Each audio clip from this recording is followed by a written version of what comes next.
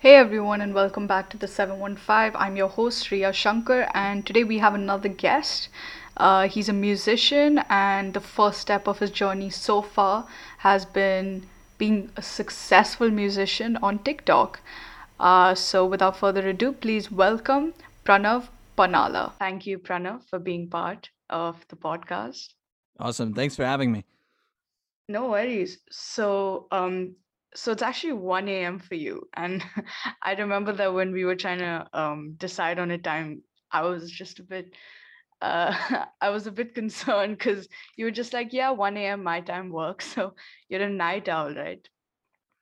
Yeah, I just feel creative at night. I usually like get my schoolwork and everything done earlier on in the day, and then night's the time where it's like it's quiet.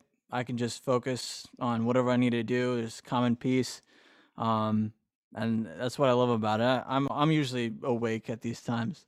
So for the listeners and for me as well, tell me more about yourself, where you're from, where have you been living, what are you studying, and when did you start your music? Yeah, for sure. So I'm currently in New Jersey right now. Um, I actually grew up in Massachusetts, so I lived there for about 7 years. I was born there.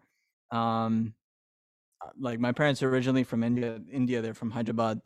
Mm-hmm. But I grew up in the U.S. all my life, and I'm 21 right now, and yeah, I just graduated. Um, and in terms of like my music journey, it started when I was like 5 or 6, and I started with classical Carnatic, like South Indian music.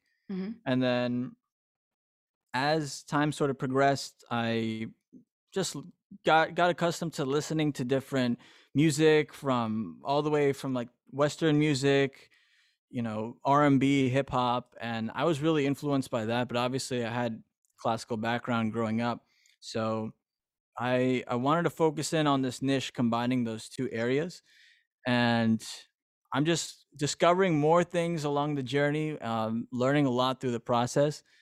Um, but I definitely started from a classical background, and now I'm venturing out and doing more, fusion type of mashups and things like that. So it's been an interesting journey so far. Wow, sounds really cool. So you said that you graduated. Congratulations, first of all, on graduating. So what did you study? Yeah, thank you. I studied, so we have something called business analytics and information technology. So that's a major that we have. So I did that along with finance. Hmm. Um, so I studied those two things, and I'll be starting as a business analyst next month for a software engineering company, and definitely like the work side of things. Like I'm expecting that to be a big part of my life, but I hope to obviously like a huge passion of mine and something that I would really die for. So combining those two things and having that balance is really what's important to me. How is New Jersey? Um, it really depends where you are in New Jersey. Like Mm-hmm. you'll get a vast mix of things. Like from where I was from, I found a lot of people that were driven the same way that I kind of was. We have a heavy like South Asian community where I lived growing up. So I always had those kind of like friends around me, but there was also a diverse mix of like multiple different ethnicities. Mm-hmm. Um, but New Jersey is like a very, very different place from like town to town. But overall, like it's a place that a lot of opportunities because of its the proximity to all the major cities like Philadelphia, New Mm-hmm. York. I love New Jersey. Big fan. So let's talk about your TikTok. So you have over 50,000 followers. How do you feel about that? Um, it's been a journey. I mean, for me, I started off like obviously everyone starts off from nothing on Mm-hmm. TikTok, but like for me, it's never really been about like the numbers or whatever. I just love doing what I do, and I hope to channel like my TikTok growth ultimately into bringing those people to listen to stuff that I have worked on Spotify and streaming and stuff like that. Like TikTok is just like one part of the puzzle where I want to express myself as an artist. Yeah. It's like I want to use it as a tool so people can get a glimpse into like the way I think for mashups and stuff. But like for me, TikTok is just the beginning. Like I don't look at it as like With a fan following comes hate. Experienced any of that or not really? yeah, all the time. I mean, you scroll down, you see all that, and like like at first you're just like, what goes on through this person's head? Like Yeah. I don't understand. But after a certain point, you realize like those people don't understand your story or where you came from, and like I honestly feel bad for those people. Like to go out of your way to try to make my day worse, like that means you don't love yourself. And like I've come to the realization like those kind of people, they're like it's on them at the end of the day. Like however they feel, that's how you feel. But for me, I'm gonna keep doing what I do, and I love what I do. I really love it. So that's on them. I can't really control that. Yeah, no, you're completely right. So, I've seen quite a few segments on your TikTok where, like, I saw the Pop Smoke meets Bollywood one. I've seen I think I've seen the Travis Scott meets Bollywood one. So, so you actually like mash up songs, is that right? Yeah, so I like the process for me, I'll find like two songs that are similar and I'll go through different beats on YouTube because a lot of producers, they put like free beats out on YouTube Yeah. where you're allowed to use them. So I'll like just in my free time go through beats, just trying to find the right vibe. Just get on the mic and start generating ideas and melodies, and eventually like I just combine everything together and I start recording and mixing everything. And like it's like a free flowing process for me. Like once I get in the mood, it's just like I gotta keep going, and I love to do what I do. Love Bollywood? How big of a fan are you? I'm a pretty big Bollywood fan, but the thing for me is I actually grew up like I didn't watch too much Bollywood. My family's actually Telugu, and Oh, okay. like they're into like South Indian Telugu Hmm. type of stuff. So I was never really exposed to like Bollywood cinema stuff growing up. I mean, obviously like the very popular like movies and films I knew, but all throughout growing up, it wasn't really like a lot of Bollywood. But then when I started going to high school, like everybody was obsessed with Bollywood. Like the people that I was around, like the friends that I used to meet, Uh-huh. there used to be like garbas and all these like Yeah. different events. Yeah, it was just much different from the classical stuff that I was really accustomed to all along. And once I heard Arjit Singh, like he's my main kind of guy that I look up to, and once I heard his stuff, it was all from there. Then my Bollywood, like I really started getting into it and listening to it, and then it became addicting for me, and that's how the journey kind of started. Yeah. So have you seen any, typical Bollywood movies, like the classic ones? I mean, I've seen the typical ones, but for me, like it's just it's really long. Like I'm not gonna lie, like Yeah. the movies are like 3 hours, and I don't have the time to go and sit down. Like maybe if I was young, it's different. Like watching with your families, those movies and stuff. I don't know if you've seen some Bollywood movies that are like that can be very exaggerative, if you get what I mean. Yeah.